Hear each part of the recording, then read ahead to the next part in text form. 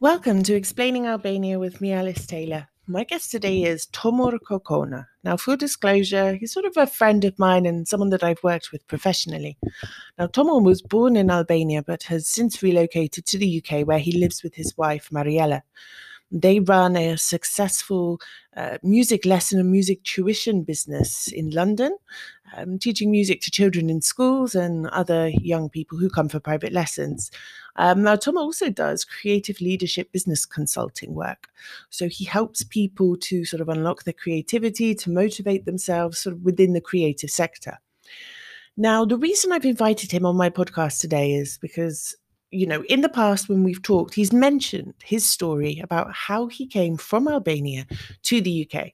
And he mentioned it in a very casual way. But as I listened to his story, I was absolutely gobsmacked. It's an incredible story. It's fascinating and it's inspiring. I think especially in the context where we have thousands of young Albanians leaving the country today, it's quite interesting to listen to the struggles that people encountered sort of during the communist regime towards the end of the regime. So without further ado, Tomor Kokona, thank you for joining me today. Well, I'm privileged. I feel very happy talking with you. We've been talking about other stuff, but this podcast, I think, will be, as it is, extremely useful for your listeners and everybody to listen to your amazing stories and amazing, mainly observations. And you've got an eye for observations, so I'm very honored. I'm just fascinated. I feel like a kid in a candy shop living in Albania. I find everything fascinating, and it doesn't seem to wear off the longer I'm here either. So, yes, that country does have that effect too. It does. Now, what I want to start off with today is when we first spoke, you started telling me your story of sort of what you were doing in Albania and how you ended up in the UK, and you told it in a very blasé way. But I was on the other end of the phone sort of flabbergasted at your story because it really was something quite incredible to listen to. So can you start at the beginning and tell me what it was you were doing in Albania when you were a younger man? Oh, gosh. I've lived over half a century in this world. So you can imagine I've gone through quite a few things, as everybody else go with this is expected. Don't know where to start, though. I can start from my childhood, I guess. I was born in Tirana, and in a family of, in a very modest family. I was the last child of 6. So I consider myself one of the last baby boomers. So my father took part in the Second World War. He was wounded 3 times. Wow. And as a resilient man, fighting for the independence as well as against the Nazism and fascism, I guess he resisted. So I'm alive as the other siblings. So in a very modest family, from very early age, I loved performing arts. And my weakest point was ballet and dance. I mean, how can you imagine a child being born in Albania and just falling in love with ballet? But I was very, in Tirana, we had the Albanian National Ballet. And when I was in kindergarten, I must have been about 4 or 5 years old when I was invited to go to see the first ever ballet in my life. And it was Peter and the Wolf. So as I was watching the ballet, I was just dreaming, how could it be backstage? What do these people do? How do they really come in? Because I knew there were actors, there were dancers. So, but I was very lucky because at the age of 3, I was introduced to sort of Albanian dance by my second brother, who was a circus jongleur, like very physical person. So he introduced me to the Albanian communist youth who would do the after-school clubs. And I was introduced to gymnastics. So that's how my journey started. And I would fall in love with performing and being the last child. Again, quite often, especially in a dysfunctional family, they say that the last child is the clown of the family. He wants to entertain everybody, so could make himself or herself visible. So you went from sitting in the audience and wondering what it was like to be backstage. But then not only did you find out what it was like to be backstage, you were on stage yourself, weren't you? Yeah, obviously, being in the circus, going almost every afternoon, I could see these big girls doing splits and doing back flips and jumping and so on. So I was copying them. Mm-hmm. And then very soon their trainer, their coach, realized that I was actually talented. I had this gift of really being very flexible and not understanding about risk. So it's a good combination. Yeah, exactly. And I was very lucky because at the age of roughly about 6, mm-hmm. when I was at primary school, at that time, the Albanian gymnastic team, the national gymnastic team, had just formed, but the people who'd formed it, they studied abroad, as they did at that time in the communist bloc, and they were bringing the new ideas into Albania. So there was this guy who was just Boy Scouting, and he was just scouting around to find new talent. So when he came to my primary school, he asked the teacher, he said, well, do you have anybody who can't stand still, somebody who could jump time, somebody who's just like bright and wants to do things? And obviously out of about 30 kids in our class, she just said, Tomor is the one. Get him, take him away. Leave me in peace. Yes. So I was talent spotted. He put me at the back of his motorbike, mm-hmm. and I was delighted. So he took me home, took me to my father, who by that time he was housebound because he was suffering from Parkinson's disease, a very little known disease of that time. Yes, of course. So he took me there, and he said, look, I am going to be the next Albanian national gymnastics team coach, and I've talent spotted your son. He's extremely talented. I've been observing him, and he's very interesting because he was sitting whilst we were doing the physical education. Mm-hmm. He was sitting the whole time there and just taking note and observing how we would go around. And this thing remained with me and has remained to me to this day. And that's what I do. I talent spot. Mm-hmm. I passed on that. What was given to me was a gift given to me. Because when he spoke to my father, he was, I guess, the only person who really showed my talent, who really was able to say how agile I was, how bright I was, how well I was doing and everything. Because at that time, especially in our culture, people would only say, oh yeah, you need to improve this, improve that, improve this, improve that. So they will point out the negative things that the kid will have, whereas he was the first one. So I embraced that. And especially when he said to my father, oh, by the way, he said, we will take him to a special club, was the 17th of November, Stade Mentontori. 17th of November is the Tirana Sports Club, which was set up at the Christian Orthodox Church. Because at that time, the communist system closed all the churches. Yes. So that church was converted into a sports club. Wow. They didn't touch it. So for me, it was like amazing because we would just lie down when we would do the relaxation and so on. I would just look up and I would see God. I would see God look at us. Obviously, religion was forbidden for us all of that. Yes. So, and the icing on the cake on the introduction that he made to my father was that, oh, by the way, we're going to give your son 2 pairs of trainers, 2 pairs of tracksuit bottoms, all of the underwear and everything else, 4 pairs of that.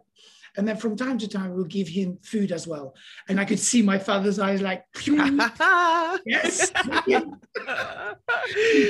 Especially because you're going to give him trainers, because I don't know what this boy does. He just, as if he just bites his shoes the whole time. I had to buy him new shoes.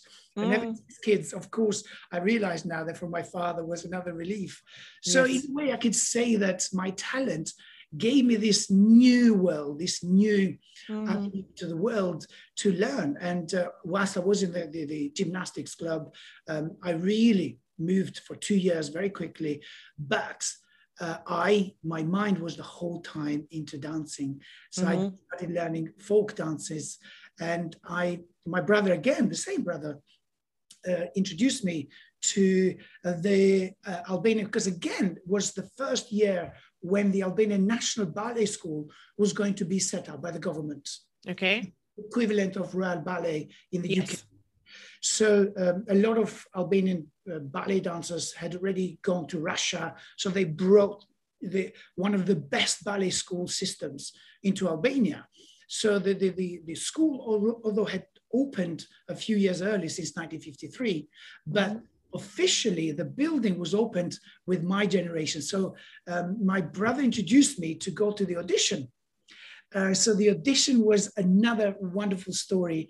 And that was the time when I learned how to really chase and how to not wait for others to really give it to me on the plate. But I chased it. So it's another story there. If you want to know, I can tell you about it. But yes, I do. Tell me. It's great. It's interesting. So whilst I was doing my my gymnastics, my brother introduced me to, later on, my ballet teacher to be Dako Stouni, who lives now in Greece, and he's one of the most prominent ballet teachers there.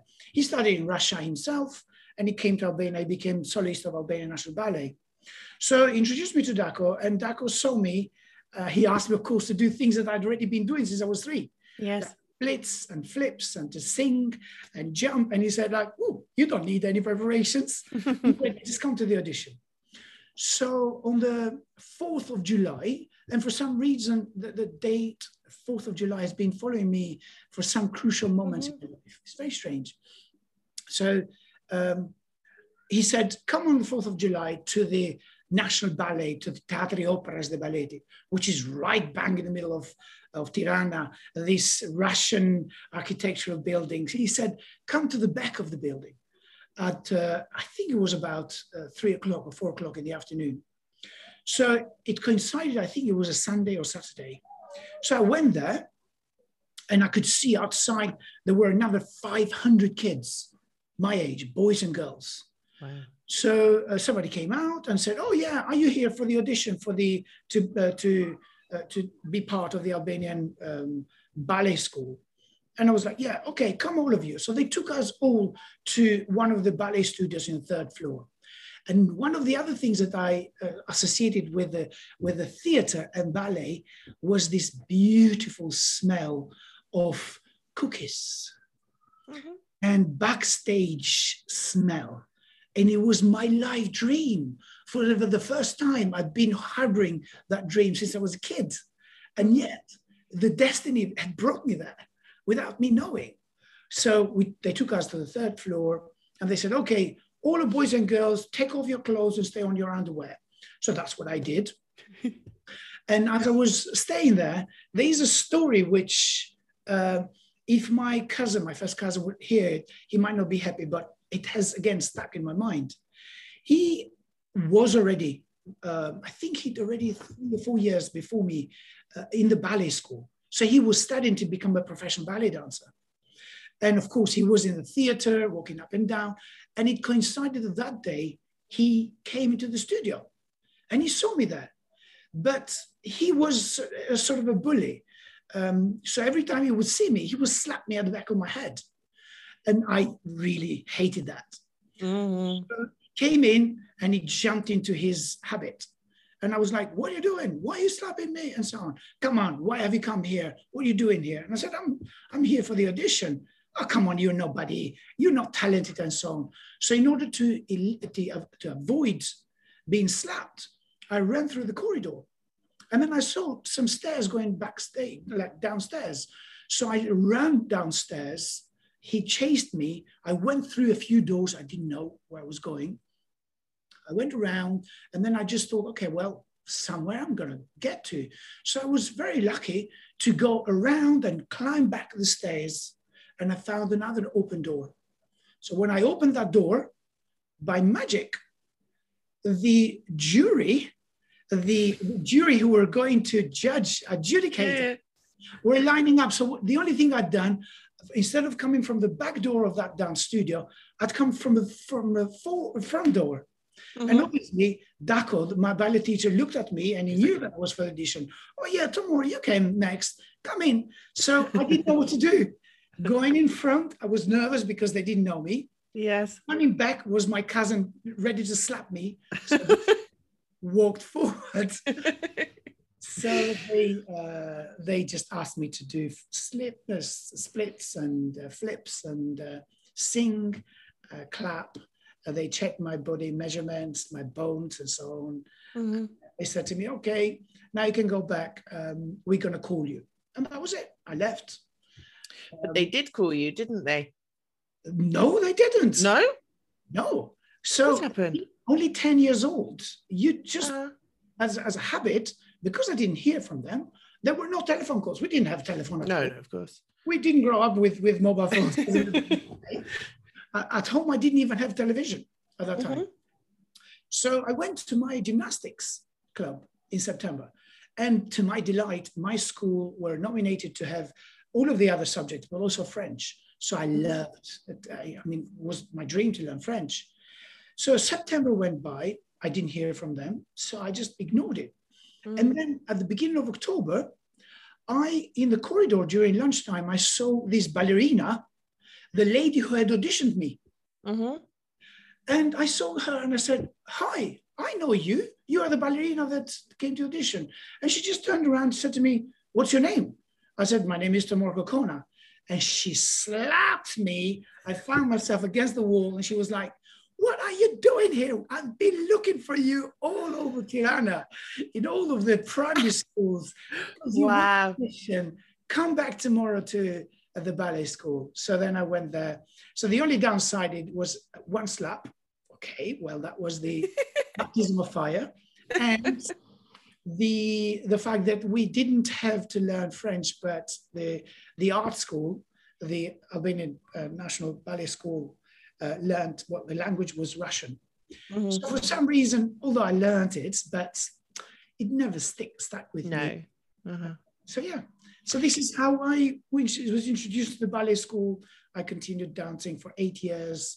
I learned classical ballet, folk dancing, international dancing, classical repertoire, because at that time Albania did not accept any modern dance, any music. Yes. Many people might have heard, but Albania, if they want to compare it with anything, it was like today's North Korea. Nobody completely closed. Nobody could go out, and we were observed 24/7. The son will report the father will report the daughter, and so on. Otherwise, the whole family will suffer, which I learned later on at my own back in a very painful way. But hey, being rebellious as I was, there was no other way. Do you want to talk about that? And sort of how you left Albania? Yeah, I graduated at the age of 18 and a half. I worked very hard for 8 years and I performed. I was lucky at that time, to be honest, because we had lots of opportunities. We could go to films because Albania had the film industry at that time. We had about 12 films per year. So I would be like an extra actor. The National Ballet would need all the time young dancers to come in. So I was earning a salary from the age of 10, 11. I was bringing the salary at home. And so I was feeding my spirit of being on that stage, being a professional dancer. So at the age of 18 and a half, I graduated. But at that time, as always, the seeds of corruption had seeped through very deeply into the Albanian culture. So although the system would give some people there was a system of meritocracy where if you worked hard, at least that's what I believed, then you would get it eventually. But very soon at that age, I found myself, after getting 10 out of 10, so I got superstar with stars, all of my grades in dance, I was the best. And yet, they wouldn't accept me to be in the Albanian National Ballet as a dancer, as a standard, normal dancer. What? So you can imagine a teenager, 19 years old, I was devastated. You'd spent half your life working towards that. Yeah. And the problem with being a professional dancer, as many other art forms, but mainly dancers and musicians, is that you don't have the energy and the time space to even learn a secondary profession. So I would wake up at 7 o'clock and then go home at 9 or 10 o'clock in the evening, completely exhausted. Mm-hmm. So in other educational systems, people could learn to have some background in other professions. Yes. Whereas for us, and at that time, there were only 3 main institutions. Mm-hmm. So in a way, I thought my job, my profession was guaranteed. Yes, after training in the national school. And become the best. So I was devastated. I got nervous breakdown. My family couldn't help me because they were a very humble family. They couldn't. Yes. And, but 2 things happened at the same time. So always, there's a saying in English, every cloud comes with a silver lining. Yes. So as I was at that situation, absolutely devastated, a door opened. Tirana Ensemble Tirana, which was an amateur folk dance group set up by the Tirana mayor at that time. They needed dancers. And obviously me being trained, learning folk dances and all of these things, they lapped me up. They just really, they used me as their first soloist.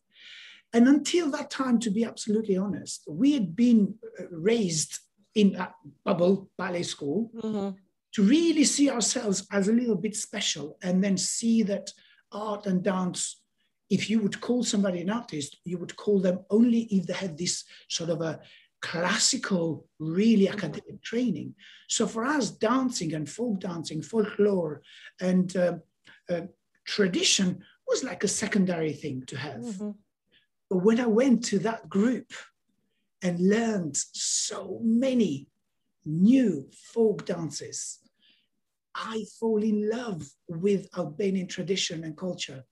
So it really opened my horizon to learn about costumes, about architecture, about wood carving, about the history, and of course, most importantly, dance and music. Yes. About the wealth of Albanian folk and dance. So this is another passion that I've grown, and I'm absolutely devoted to promote today. So I was made part of that group for a year, and being young, being angry, being rebellious, I made a very almost fatal mistake that time. What happened? So I believed in the fairness. I believed that we'd been in a way indoctrinated. Yes. That as far as you work hard, you're an honorable person, you come from a family, a humble family that really has given so much to the system, you will be rewarded. You will be given your fair share. But I realized that other people had been taken the position that I thought I deserved, who were less talented, yes, less than I. And I knew that these people had been accepted to be members of Albanian National Ballet because they had the right connections, right influence, and so on. So, of course, that was an injustice for me. So what did I do? I made this mistake by writing a 4-page long complaint letter to whom other than the Albanian dictator Enver Hoxha. Excuse my laugh. That's like a nervous laugh. Like, I'm nervous for you just hearing that. Wow. I was so stupid, believing that I was going to get justice. I didn't tell anybody in my family. If I told my father, because my father, until 1955, because that's when he got his first symptoms of Parkinson's disease. He was also working for the Interior Ministry as a captain. So he got the grade of captain in the army. Yes. So again, my father had met Enver Hoxha several times. My father, being a partisan initially and also working for the government, knew exactly what was going on. Yes. When we were in the family at home, he was telling me stories. He was saying that the grass is not greener. And he was, one of the things that my father always told me, he said this: you got to consult elderly before you do something. Because we elderly might say something, but we know something else.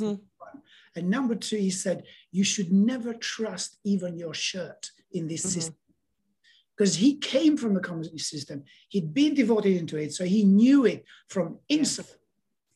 So anyway, I sent that letter. It was one of these times, it was summertime. And as you know, at that time, there was the national service. So every person, every young person from the age of 18 had an obligation, a legal obligation to stop their life and give their services to the government, unless they had, due to their good results at school, they would have a place at university. If that was the case, they were exempt from being taken into the army for 2 or 3 years, but they would continue to do the army training like 6 months and so on. So this is like an information for people who don't know about this. So then one day I go home, and my mother received a letter saying, Tomor Kokona, you have made a complaint to the head of the government, the president, Enver Hoxha, and so on. And Enver Hoxha, because my surname is Kokona, the surname is well known across all of Albania.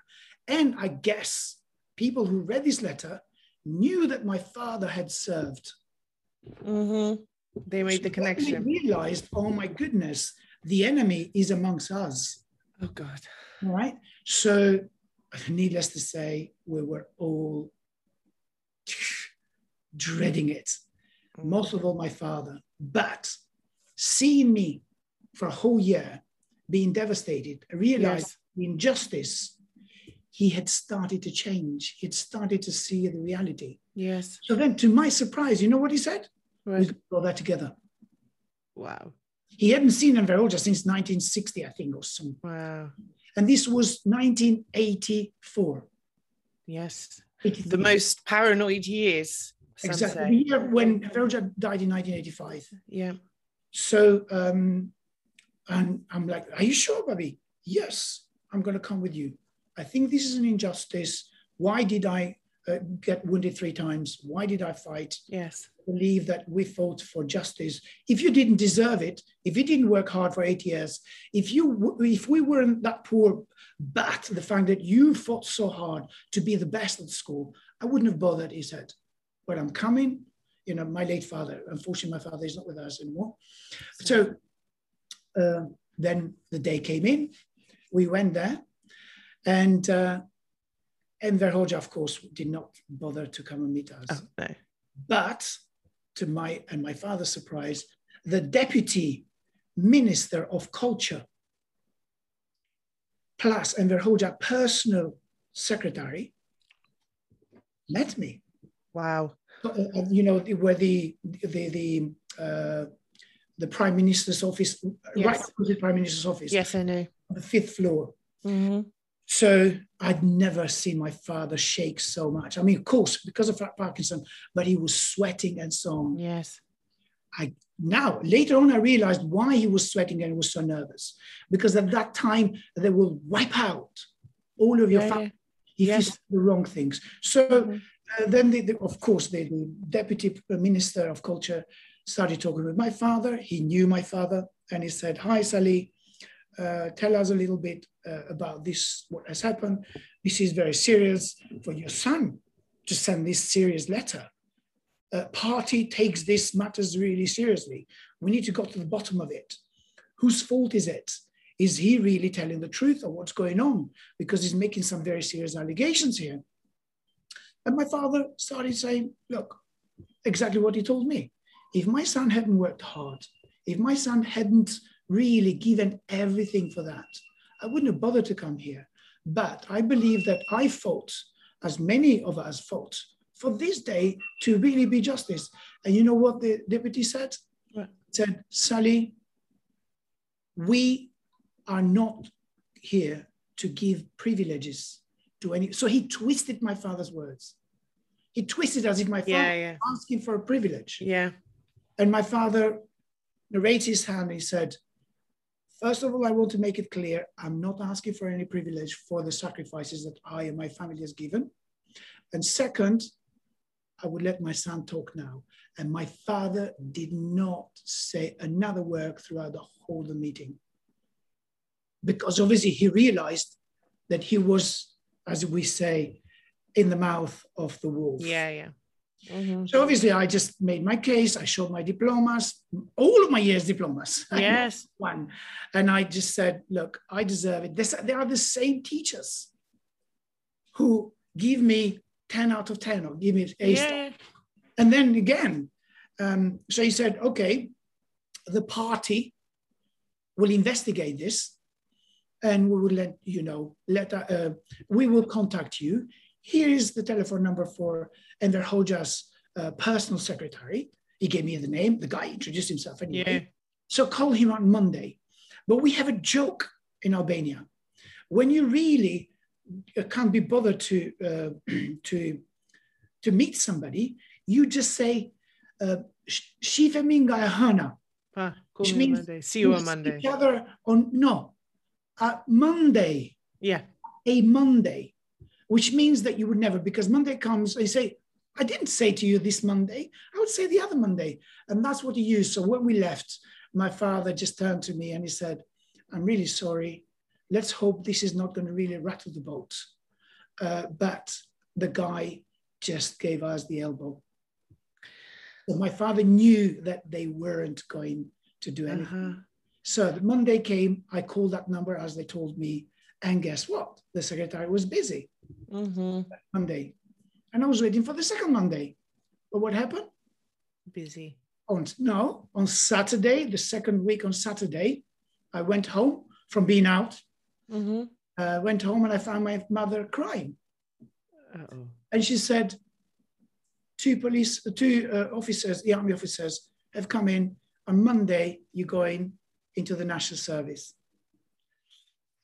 So, nothing. So that meant that instead of, because obviously, I guess they didn't see my infringement as too big. No. So the only way is just to take me out of the game by sending me to the army. So then, needless to say, I was taken to the army, heartbroken. And the problem was I was 3 years. 3 years into the army. And when you're an artist, especially when you're a dancer and you stop. It's a long time. You just gone. Yeah. But that was the other silver lining on the cloud. So it's another part of the story. I'm very much aware we've been talking to you. No, it's fine. We've got to get to the end of this story. So let's keep going. Okay.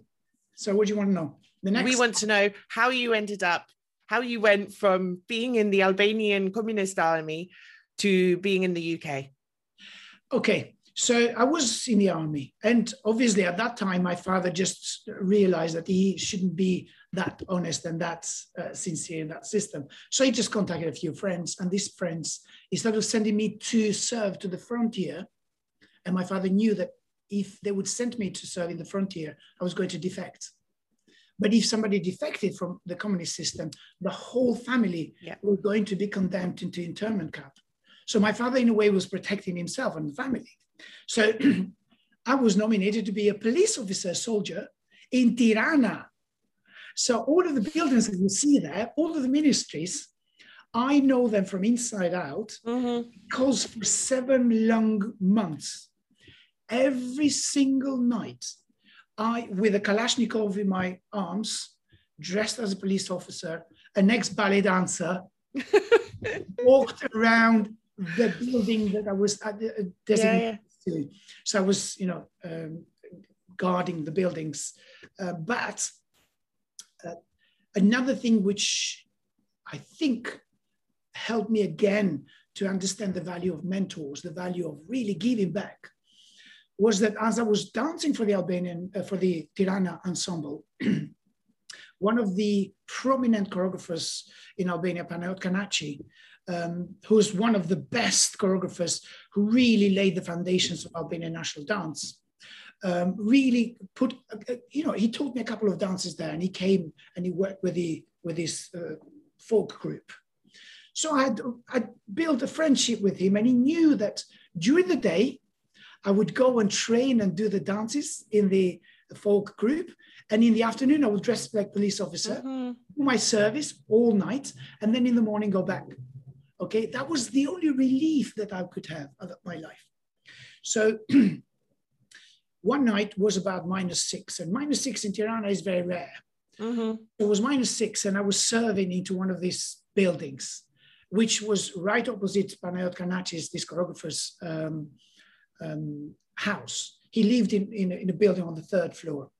It was about 2 o'clock in the morning. It was so cold. So I would go into the police cabin in and out just to shelter from the freezing cold outside. And obviously I was feeling devastated. And when I saw the light on, I picked up the phone, because we had the phone there, and I dialed the number.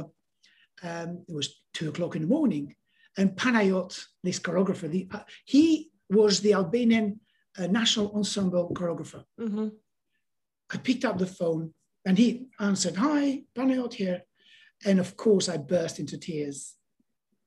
And I said, "Look what you and all of my teachers, all of you have done to me. Do I deserve to be here? Is -6, just open the curtain and look where I am." And you know what he said? Said something that changed my life forever. He said to me, "Tomor, you know who I am and what I am." He was gay, and he was an open declared gay. In the communist system, gay people would go to prison a minimum 7 years. Okay? And you know what he said? He said, "You know who I am, you know what I am." And imagine if you go with this negative mindset, and if you think, "Poor me," you know what you're going to get. If I'd gone with this, you know what they would do to me. You know what I should expect. I'd had a clear plan, and I followed my journey. So if I have been able to really strive to be the best and to be at the top of it, regardless of what things they can do, they were doing things to him on a daily basis. Imagine what sort of wonderful future you will have. So my advice to you will be this: as you are there, first of all, think what you want. And second, make a plan. Third one, do never sleep one day without taking one step towards fulfilling your plan. So these are my 3-step plans, he said, 3-step advice. Number 1, what you really want. Number 2, create a very detailed plan. And number 3, never go to bed without making a step. It doesn't matter. Just make a step towards fulfilling your plan. So that was it. Yes. That's my plan. And I decided to, regardless of me being in the army, I decided, number 1, to release myself from the army, which was impossible at that time, unless a family member died or you were considered insane or sick. These were the only 2 reasons. So I decided to release myself from the army.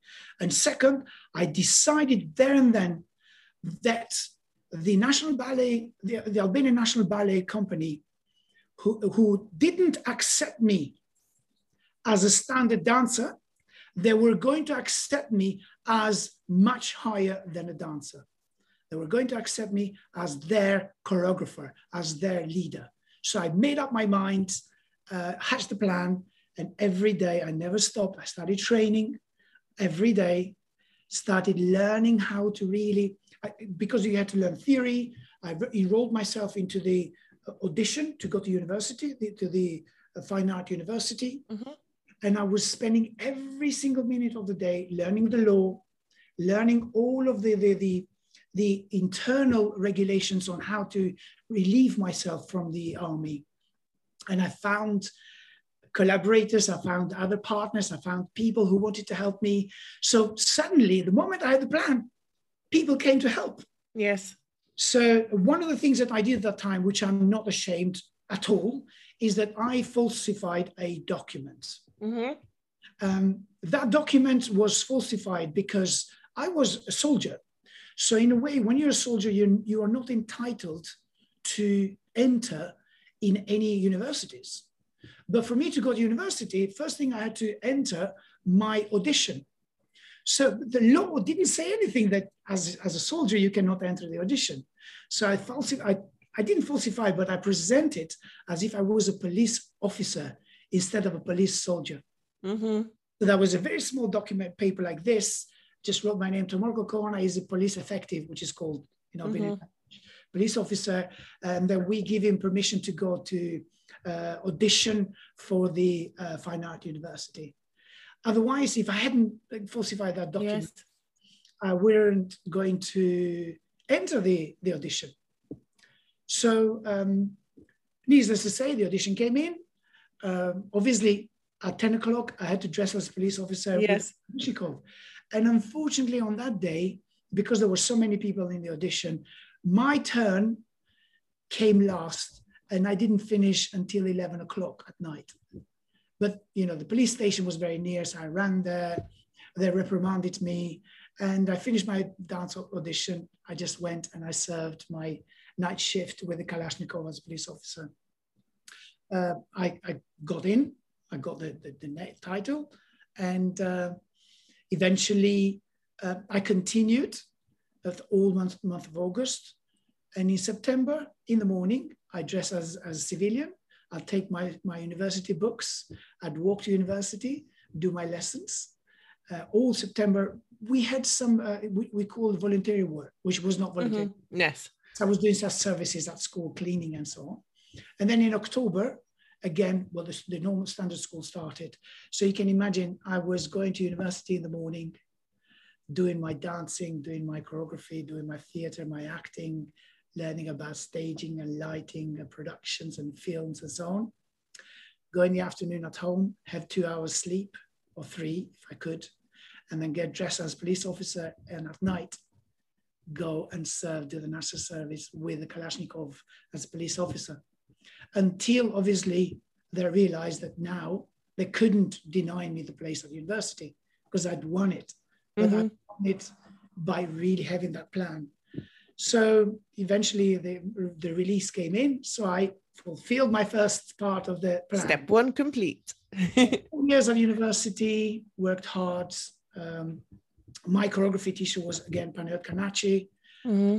The Albanian National Ballet didn't have any new choreographers at that time. One was Agrona Liaj, another amazing, wonderful figure for the Albanian National Ballet. And the other was Panayot Kanachi. The other people were just like dancers. So both of them had studied in Russia. So when at my graduation, university graduation, I didn't come up as everybody else with their coursework, but I decided, because I'd learned some lessons, I came out with a full-length ballet. So I wasn't only fulfilling the needs that it was a standard thing.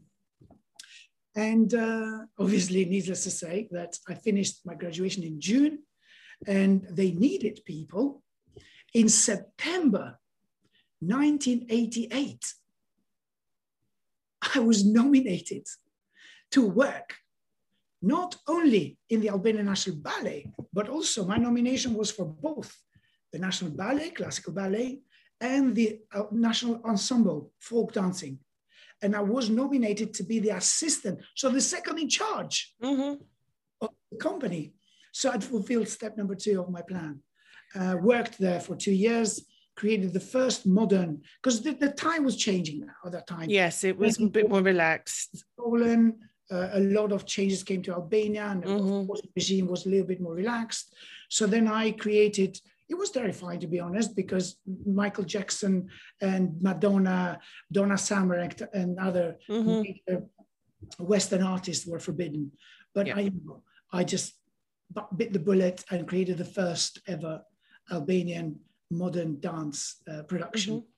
They allowed me to do 2 performances, and they shut down. And it's very interesting because one of the people that Albanians might know really well is Inva Mula. Inva Mula, it was in a parallel class with me, so she will start studying canto. Edi Rama, for example, again was in parallel class with me. So I'm of that generation. Yes. So I put Inva in my production. And Inva sang one of the songs which were forbidden in Albania at the time, Gershwin's song, which is Summertime. Yes, I know it very well. So she was singing that song on stage, and I was doing a duet ballet in the background. So this was the beginning, the very beginning. But I realized that, obviously I was criticized. I was invited to the director's office, told that I was copying the Western world. I was indoctrinated and so on, but I didn't care. And 1991 came. I had enough. Albania was changing a lot. I decided on a tour of Spain, again with Albania National Ballet. I'd never left Albania before. We traveled for 39 hours on a bus. We took the boat and then the coach. We ended up in Spain. I fell in love with Spain, Spanish people and everything. Yes. So we had 1 month. It was end of August, beginning of September. So the whole month of September, 1991, we had this wonderful tour of Spain. And obviously by that time, I'd already had my plans. I didn't know, because at the age of 12, I'd already learned Italian through a method written in prison. So I was fluent, as many Albanians are fluent in Italian. Yes. But Russian was a language we were forced to, really. I've forgotten quite a lot of it. But when I was at university, I'd hatched the plan to really defect, to leave Albania. So I started learning German. So I went through both of the basic German language. I was, fluent in communicating and so on. But when I arrived in Spain, I loved the language. So within about 3 weeks, I learned Spanish. I became like a sort of a translator for our group. And on the last day of our tour, we were in Huesca, North Spain. I just decided to leave. I had $110 in my pocket. I had a German dictionary. I had my Albanian passport and 2 T-shirts, and a lot of experience, a lot of passion, and a lot of determination. I'd seen things, and I knew that nothing was going to be worse than I'd already seen. So I left at 2 o'clock in the morning, because at that time we were still under the communist surveillance. With us, within the ensemble group, we had singers like Gacha Chako, who's one of the most renowned Albanian opera singers, Mifrarete Laze, for example, people that in Albania know them really well. We also had our translator was the interior minister, the secret police. Yes, you were being, He was not an artist. He was one of the interior ministry. Yes. So he was observing us the whole time we were there.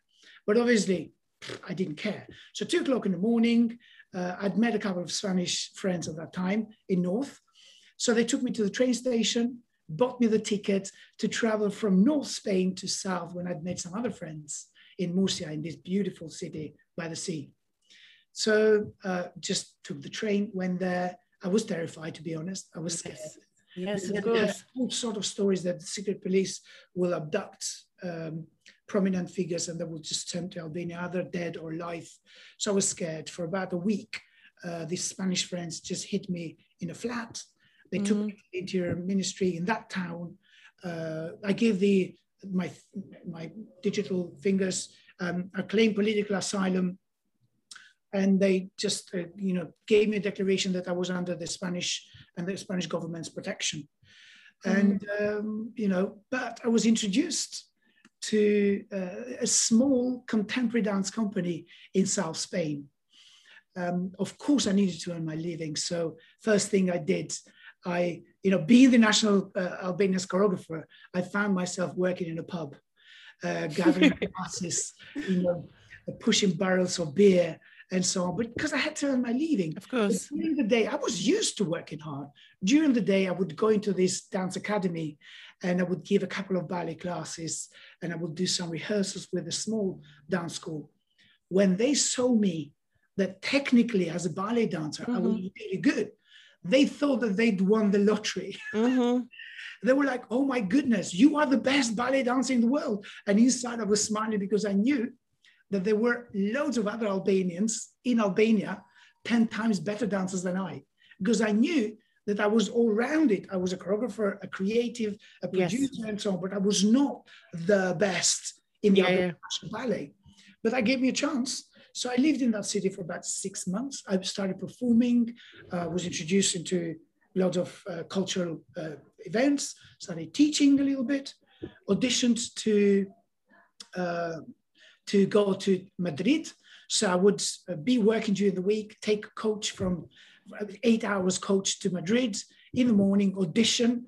So for about three months, I was auditioning every fortnight or every 3 weeks.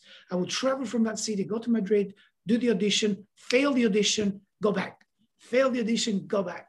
Because what I was doing, coming from Eastern Europe, nobody taught us of the many different styles of dancing. Yes. So I was auditioning for everything that I could see. There were just like salsa dancing, there was flamenco dancing.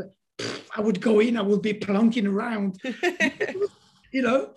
But eventually, I won the audition to work for the Spanish National Theatre for a summer's production. And that, again, changed my life. So they gave me a contract, they gave a work permit. My asylum was completely cancelled because, of course, as an artist, when they realized in that small city that I was an artist, they sent a letter to the government. They said, yeah, we're going to give him a visa. Yeah. At that time, there were not many asylum seekers from Eastern Europe. Yes. So worked in Madrid for about 2 years and a bit. I was performing as a guest artist for various dance companies.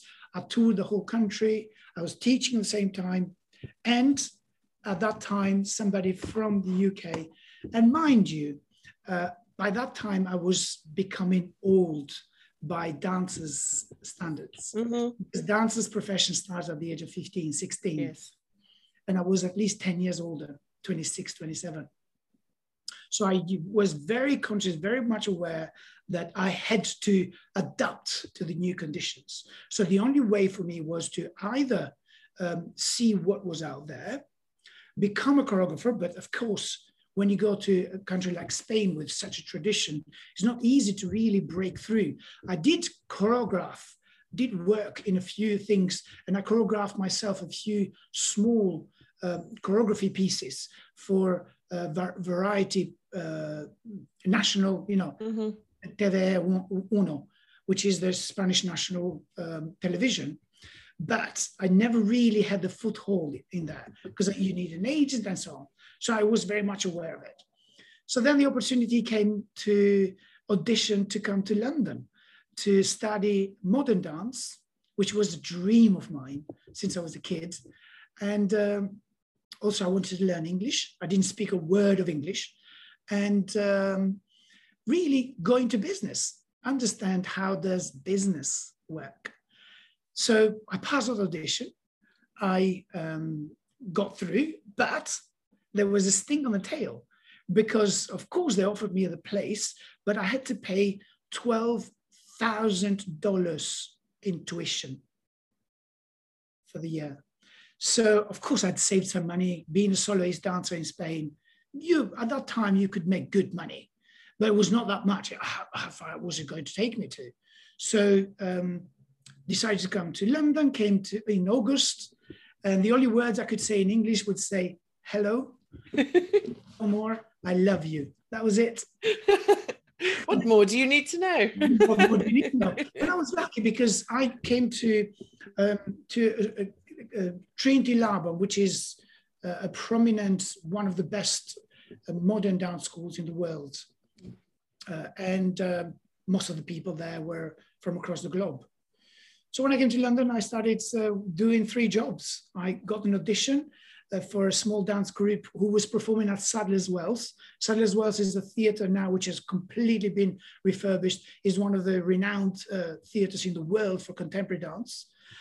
So I was working there, but in order to subsidize myself and to make my living, I was working as a chef salad in Soho in a restaurant, and in the evenings on weekends I would go and work as a cloakroom attendant in a nightclub again in Soho.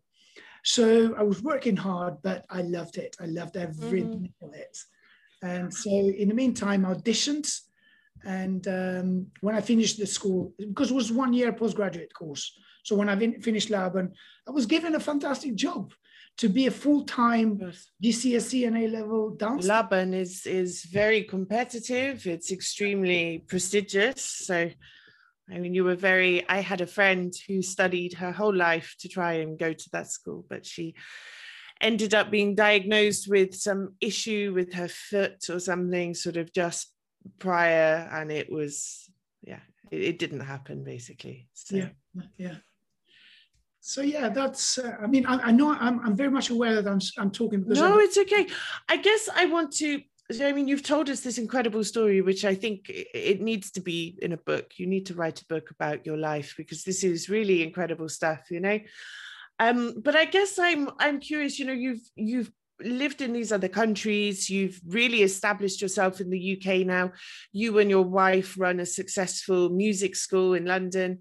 This is an incredible sort of success story, you know, from being a disgruntled, disillusioned ballet dancer with a Kalashnikov to having a successful business and being a very motivational individual and stuff.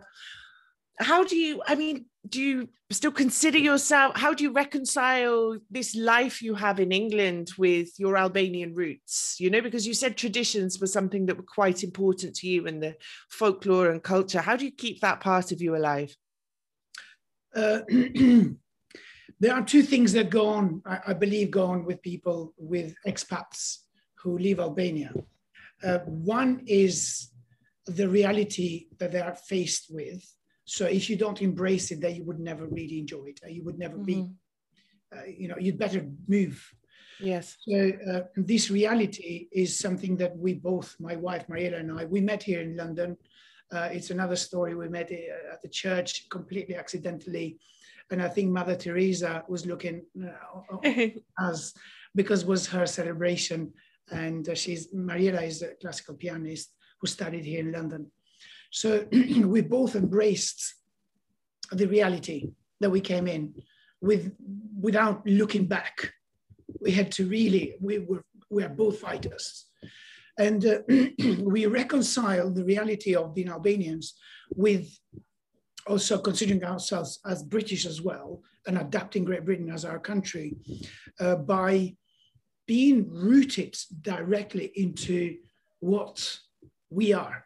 First and foremost, we are Albanians, and we are very proud of the values that we have as humans and whatever we bring to the society. And second, I personally understood from where it goes since I stepped in Spain that I had to obey by the country's law. I had to obey by the country's culture. And I have to embrace everything because at the end of the day, that enriches me. And this is how I see it.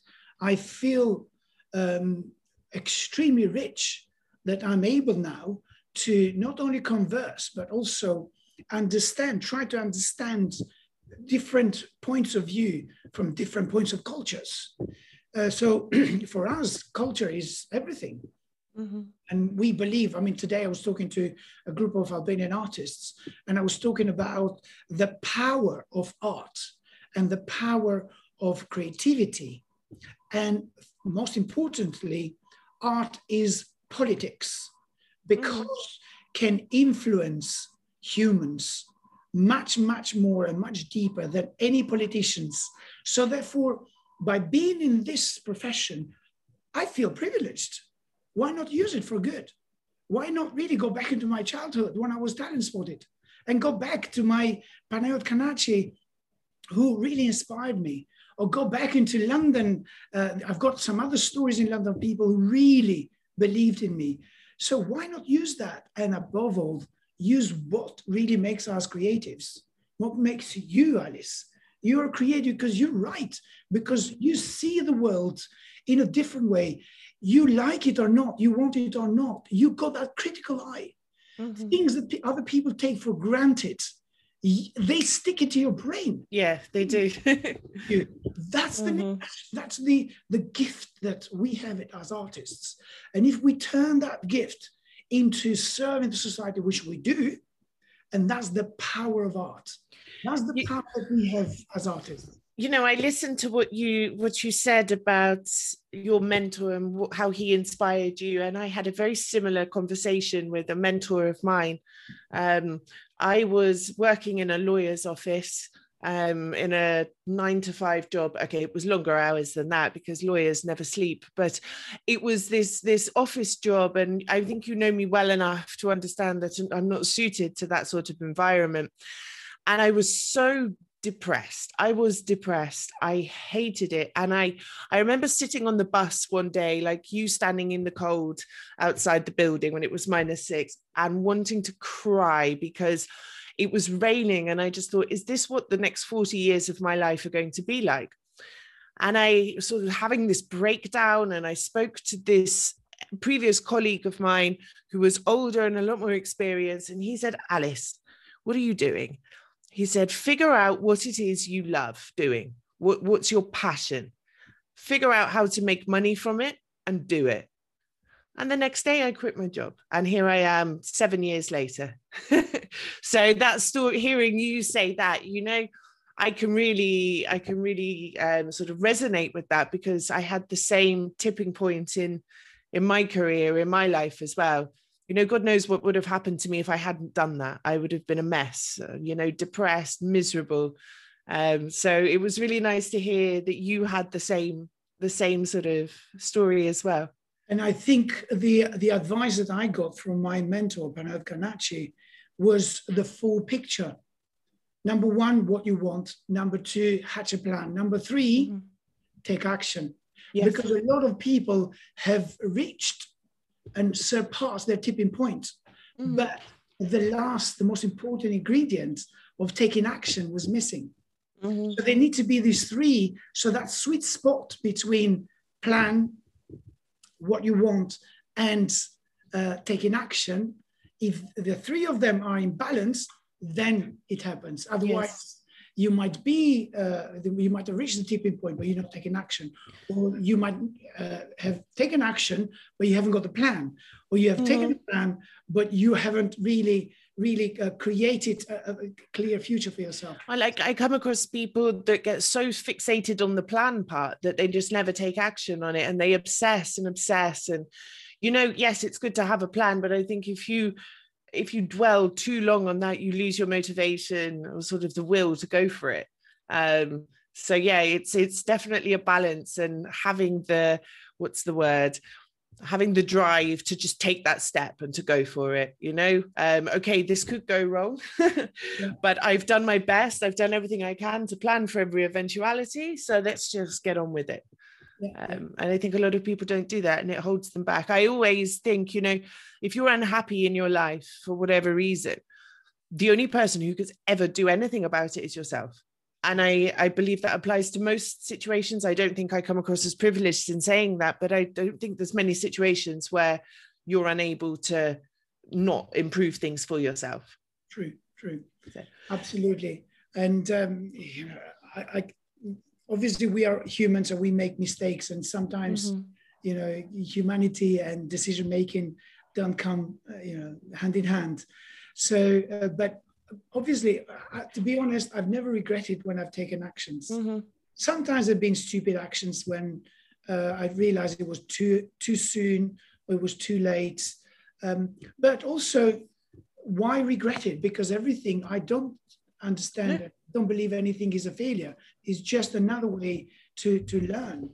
It's something you said earlier. Sorry, something you said earlier as well about every cloud has a silver lining. Again, this sounds so cliche, but it's something that's really kept me going when everything crumbles around you. You know, when everything goes wrong, no matter how bad it is or how like horrific it is at the time, it's always making way for something else. And that's something that's got me through a lot of difficult points along the way. Yeah, absolutely. So another thing I would like to say about myself, the duality, we as Albanians, and I guess this might be with all the people who leave their country, quite often we feel, it depends how you see it, but some people try to compartmentalize us. When in the UK, for example, at times we are seen as the others, as foreigners. And when I return to Albania, I'm seen as foreigner as well. So in a way, a lot of people would say, oh yeah, you're privileged because you live abroad and so on. And I'm not going to start complaining because I got many, many more things to be grateful than complain. But people don't realize that when I take a taxi in Tirana, quite often it has happened to me that the price has been doubled just for the fact that I sit in a taxi. For some reason, people really straight away notice that I do not live in Tirana. So similar things happen in London sometimes. So it's something that we need to adapt, and it's our own life story. Tomo, thank you so much for this conversation. I hope people listening will be inspired by it and find it as fascinating as I did. And I hope you write a book about this sometime, because I mean, to squeeze all of this into an hour of recording, I felt like we were going way too fast. Yeah. So I think you really need to document this. Thank you very much. My book, actually, I'm at the later stages of my book. Wonderful. Which is the working title is How to Stand Out, Take Center Stage, and Become the Spotlight in the performing arts. So it's a methodology that I've created called STARS Method, helping artists and creative people to not only continue struggling and being amazing artists, but also have both. They don't need to struggle. So I show them my life experience in the last 30 years, how I went through and built various successful businesses in the arts world, but also outside the arts world. Yes. Thank you very much. I'm really grateful that you invited me here. Thank you so much. Thanks for listening to the Explaining Albania podcast. You can stay up to date with our latest episodes on Spotify, Google Podcasts, Apple Podcasts, and of course Anchor FM. Be sure to follow us on social media as well for upcoming episodes and articles on Albania and the region.